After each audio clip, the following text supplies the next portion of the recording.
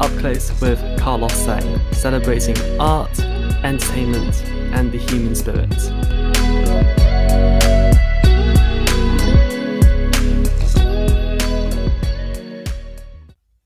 Welcome to another episode of Up Close with Carlos Sang. My next guest is a hugely acclaimed musical theatre star. He has previously been seen in shows such as From Here to Eternity, The Since You Have Come. He is now currently reprising Lun Tha in The King and I. He is also an amazing vocal coach and fitness coach as well. It's a huge privilege to be able to introduce the one and only Dean John Wilson. Thank you so much for joining us. Thank you very much for having me. Firstly, you're very kind to say all of those lovely, lovely things. I really do appreciate it. They're very true as well at the same time. I got to see you in The King and I at the Palladium back in 2018. When you finished playing the role back then, did you feel like you were done with the show, or was there still more you wanted to explore here? Absolutely not. With every role that I am so fortunate to play, I always feel like every performance is a rehearsal for me. I never ever feel like, I always just feel like there's always more room to grow. I find new things every single night, and I'm still finding new things reprising the role on tour. You know, different audiences, different people's energies. So when I finished it at the Palladium, I knew there was definitely more to give and more to find with Lun Tha. I feel like even though he is only on stage for a fraction of the show, I do feel like he is such a complex character, and I do feel like you do have to do a lot of kind of backstory work with that. I mean, he gets two beautiful, lovely songs in the show, but I do feel like in terms of his character and the narrative that you want to portray, for it to come across as authentic as possible and as honest as possible, you do have to, do a lot of that kind of background work. So yeah, in answer to your question, I felt like I didn't want to leave it, and I was desperate to get back to doing it, and especially doing it across the country and telling this timeless story to a broader audience up and down the country of the UK. It's such a privilege. Yeah, absolutely. I mean, do you feel like you're approaching the role and the show differently to when you did it in 2018? I do, yes. I mean, that was now 5 or so years ago. I think with any role that you do, if you approach it again for a second or third time, you get the chance to do that.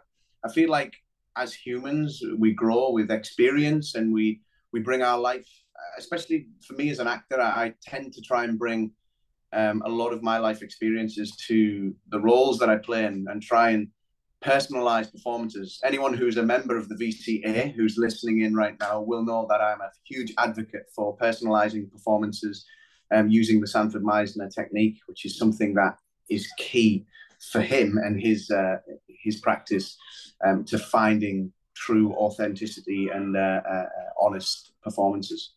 Yeah, absolutely. I saw that Annalene Beachy has, of course, also just come back to the show as well on tour. How has it been, working together again and, discovering this show again together? Wonderful. She's such a breath of fresh air, and it was an absolute privilege to work with her back at the Palladium, and then to find out that she was coming back to reprise her role for a short time. It really was just wonderful news. Yeah, of course. And Bartlett Sher, of course, is one of the most renowned directors, and the production received huge acclaim on Broadway and at the Palladium too. What was it like, working with Bart, and why do you think he is so well respected in the industry? You're absolutely right. He is, one of the most acclaimed directors in the industry to date. Again, what an absolute honor it was to work with him and alongside him. He's such a collaborative director. He gives creative license for you to put stamps on these roles. Lun Tha has been done several times across the globe, and I do feel like when working with someone like Bart, he does allow creative license, and it's such a collaborative effort, and he's so intelligent. And he's just a real genius, and he knows the piece inside out, and he knows what works and what doesn't, and he'll tell you what doesn't work. And he'll also tell you what does work as well, which is really great. Again, just a breath of fresh air, and it's really great to work with someone of that caliber. Yeah, I feel like Rodgers and Hammerstein are also, sort of coming back into fashion. You've got Oklahoma, doing very well in the West End. Sound of Music is heading to Chichester. There was a big revival of South Pacific recently too. And of course, you did Cinderella at Cardigan Hall, which I also went to see. Mm. What do you think is, the enduring appeal of Rodgers and Hammerstein? It's definitely the music. I mean, just for example, this show, for anybody who's listening who has not seen the film, has not seen the musical, or doesn't really know it, I think the music is something that has been ingrained into our bodies and into our world from from being a child, and everyone falls in love with that music as soon as you hear the overture. They strike up that orchestra and you hear that first chord, the March of the Siamese Children, and I Have Dreamed, We Kiss in the Shadow, Shall We Dance, all of these great classic tunes. You just know that they're there. So I feel like everyone's first love, or kind of who don't quite know The King and I, they know the music immediately. And I feel like, Rodgers and Hammerstein write an absolute great tune. It's great melody. It's wonderful to sing as a vocalist. Yeah, I feel like the music is definitely at the forefront of everything.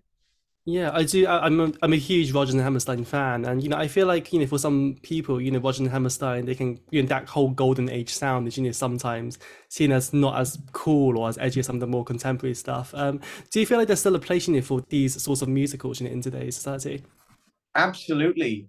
Like I said at the beginning of this call, the stories are absolutely timeless. Everyone can relate to them, and I do think it's time for Rodgers and Hammerstein and these legit classic musicals to come back to tours across the country, for people who can't make it to the West End for whatever commitment, or bring it to the West End, or just bring it back to theatre. Because whilst I absolutely love a contemporary jukebox musical, as much as anyone, I do have a soft spot for legit musical theatre because it's where I started.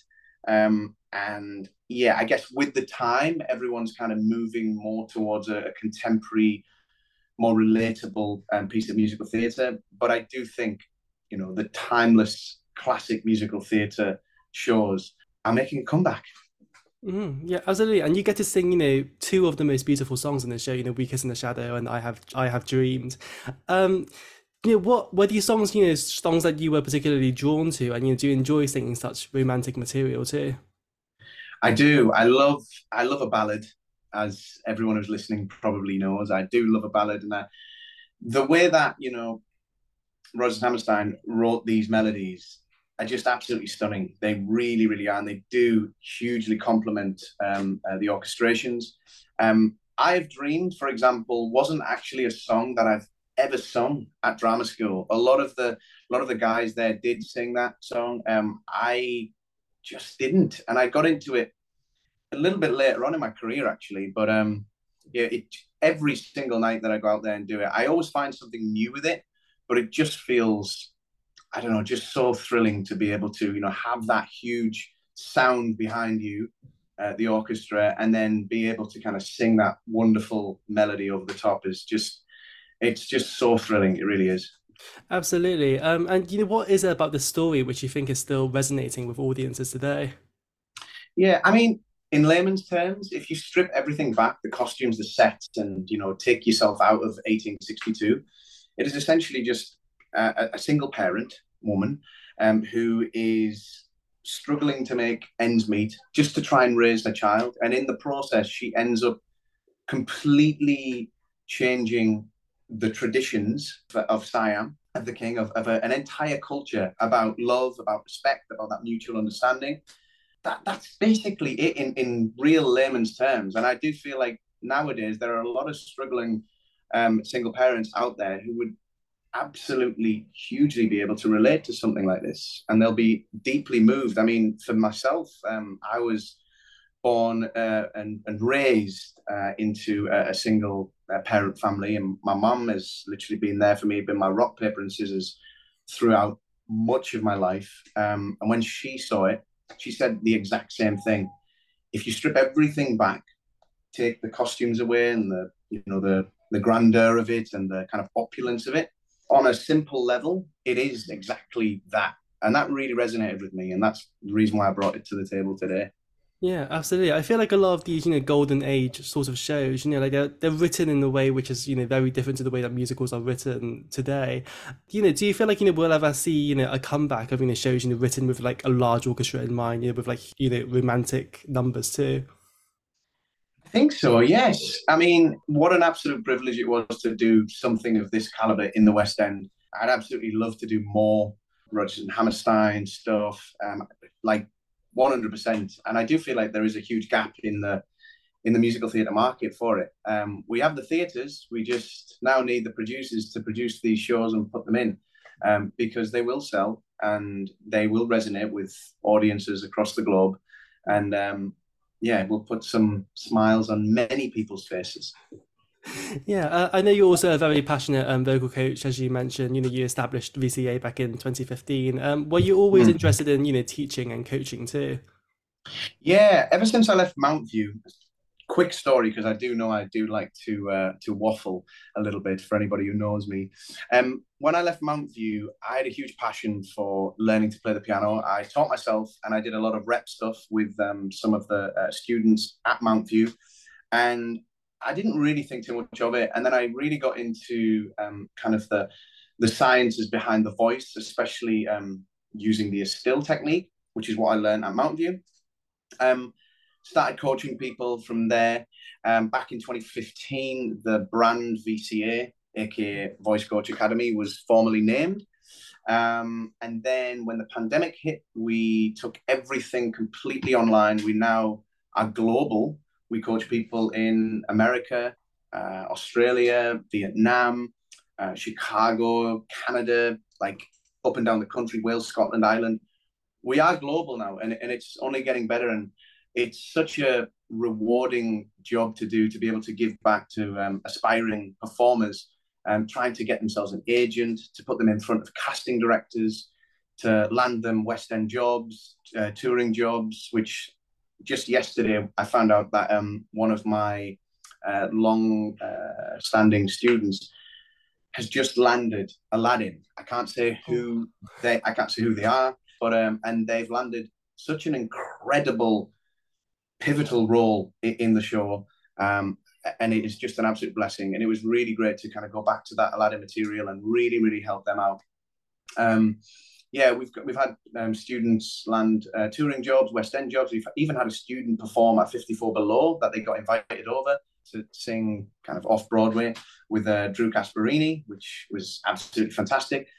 Yeah, and then to date now, whilst I'm on tour, I Mondays and Fridays and sometimes weekends, I'll coach in between the show around the country. I'll take my laptop with me, my iPad, and yeah, I'm in constant touch with all of my members to ensure that they are progressing in the way that I feel like they should be. And it is, like I said, the reason why I do it is it's so rewarding to, have my members experience some of the experiences that I've been really, really privileged to have had in the industry, and just see their faces light up. And especially when they first come on board and they're like, actually, I can't do it. There's so many people doing it. This person's better than me. That person's doing this. That person's got that agent. That person's that. And it's literally nothing to do with that. It's literally about, you as a person, how approachable you are. Obviously your talent, but your work ethic and your level of proactivity. And that's what I really try and instill and build people's confidence to get in the room and show the best version and best vocal version of themselves in the room. But it's been really, really successful. And that's the VCA. Yeah, I mean, did you have a coach yourself when you were an aspiring performer? Did you have that mentor, someone guiding you too? Yeah, to date now, I still do have several mentors, several coaches. I have a business coach, I have a fitness coach, I have a vocal coach. I also have an acting coach as well. I do feel like this sounds really cliche, but I feel like the word cliche is just an overused version of the truth. But the best people in the world, or the who are at the top of their game, all have coaches. So it's never. I just feel like there's a huge pride thing with, oh, I don't need a coach, I won't do it, I'll just kind of do it myself. And I was like that for a long time. And when I decided to kind of step out of my comfort zone and hire a coach for whatever avenue, that is, everything just seemed to be not easier because I still do the work and I'm still going to be proactive, but everything just seemed to just soar and kind of, it was like an abundance mindset. Everything just kind of started coming to me. Jobs. I mean, not coming to me because I was working really, really hard, but things just started to happen. So yeah, I do still have coaches, and I really do advocate them. Yeah, yeah, yeah. I mean, of course, you're also very known for your physical health too. I know you did a lot of like physical, fitness coaching too. But you also, always really interested in, fitness. And is it hard, staying in shape whilst you're on the road and performing? Yeah, I mean, I was always the smallest guy in school growing up. I'm not the tallest of people. 5'10", but my CV says 5'11". But yeah, yeah, no, no. So I decided when everyone started to shoot up and get taller and stuff, I decided to start training really, really early just because I wanted to bulk out. Um, I love it. And it's not now, over the last I mean, I've been doing it now for the last 15 years, really. But for now, it's not really about the muscles or getting lean or anything like that. I mean, whilst that is good, it's it feels good, and it's good to look. It's good to feel good for me on holiday with my shirt off and whatnot. It's more for my mental health. It's like if I left the house without brushing my teeth, I just would feel horrendous. You know what I mean? I like to be kind of active all the time. I like to keep fit, whether it's running, whether it's cross training, whether it's lifting weights, eating well. Um, and I do feel as well, as a coach and as a performer, I can't give my best, the best of my ability from an empty vessel. And I feel like if I put good food in my body, have good, adequate sleep, I train well, I try and keep a positive mindset. And yeah, I feel like that there, I'm then able to kind of give back and be the best that I can be for other people and for my auditions that come up and my input in shows as well. Yeah. I mean, how do you stay motivated too? Well, here's the thing. There's this misconception with motivation because motivation is doing the things when you feel like it. A lot of people just think that I'm motivated all the time, and I'm really, really, really not. I'm committed. Commitment is doing the things that you said you would do long after the mood in which you said them has passed. So again, it's all about discipline. When motivation, because motivation comes every couple of weeks, you feel, oh my gosh, yes, that's a new training regime. That's it's a new restaurant. That's a new piece of food. Actually, you look in the mirror and you go, oh my gosh, I feel really crap about myself, or I feel really good about myself. That gives me some motivation to spur myself on and do that, or that person's doing this. Whatever that is in your life, motivation comes and goes. Discipline is doing the things that you should be doing, regardless of how you feel. So, for example, I do a lot of cold therapy as well. So I jump in cold showers and cold plunges. I might make them look easy. They're not easy. Every single morning that I do one, I'm dreading it. I'm breathing heavy. I'm like taking, my time with it. It's hard. It's really, really hard. But, if you start the day, which is something I always say, start the day with doing hard things, the rest of the day seems pretty easy. But if you start the day really easy and lazy and you don't wake up until 1:30, 2 o'clock, which we've all done, the rest of the day feels like a little bit of a drag. Yeah. So I always say do hard things for an easy life, easy things for a hard life. So yeah, motivation comes and goes. Yeah. So I don't always feel motivated. Okay, that's good to know. I mean, like, obviously, you're very passionate about coaching. Do you ever see yourself, going completely full time with that and, leaving, giving yourself a break with the performing? I feel like I can absolutely do both in the way that I'm doing it at the moment because we have an app right now with so many courses and so many, tips and techniques and vocal stuff and acting through sound stuff inside of our very own VCA app that offsets a lot of the workload for me. So I can really focus on my one-to-one coaching. Um, I can absolutely do both. I do feel like it's a full-time job, but I also feel like the show is also a full-time job. I'm also a business coach as well, so I do coach coaches to basically run successful online companies. Much like myself, I'm currently coaching a couple of vocal coaches, and it's basically the exact same blueprint as to what I've done. And I really champion that you can do both. you can run an online business and be in the industry as well. So I mainly focus on performers. So I don't think I'll ever leave I'm sure I'll leave the industry at some point. But for now, I can absolutely do both. And I'm really, really enjoying doing both as well. Okay, amazing. I was also really curious, coming from the north, do you feel like do you feel like you still have to like move to London, to pursue like a successful career in musical theatre? Great question. And I think if we've learned anything over the last 3 to 5 years, the answer is no. When I was growing up, there wasn't very much opportunity, especially in Middlesbrough, especially for the things that I wanted to do. So I felt like the only option was to either move to America or move to London. America wasn't an option. London was hard enough, especially growing up in Middlesbrough, not a lot of money and stuff like that. So it was difficult to kind of make that move. Got a scholarship at Mountview, which helped a bunch. Ended up moving to London, cut to the pandemic, and everything started to move online very, very, very quickly. I actually now live up north permanently, back up in Middlesbrough, and all of my auditions that I do are via Zoom or self-tape. And if I need to come down, if there's a final or anything, of course I'll come down for that. And if I get into a West End show or anything, then obviously I'll move down for that contract. But for now, I'm really, really happy living back up north and commuting if and when I need to. I'll either drive, I'll take the train, or if the train strikes, I'll have to get the bus or whatnot. But that's absolutely fine because I did that for much of my time whilst I was at Mountview, constantly living out of the megabus. But yeah, I don't think that you need to move to London. I think you will need to spend some time in London, but a lot of it now can be done just like this, much like we're doing right now. Because I do feel like you can build rapport with casting directors like this, with agents, with connections in London. And obviously, like I said, if it's for an agent meeting, I get all of my members to book a call immediately like this, just to try and get into tight rapport with them, see if they're a good fit for each other. And then if they want to meet them in person, then they can carve some time out of the day and they can schedule a meetup. But usually they just offer them off the back of a call. I think technology, I think we should be absolutely using technology to our advantage because it's with us. And I feel like that's the way the industry is going to go.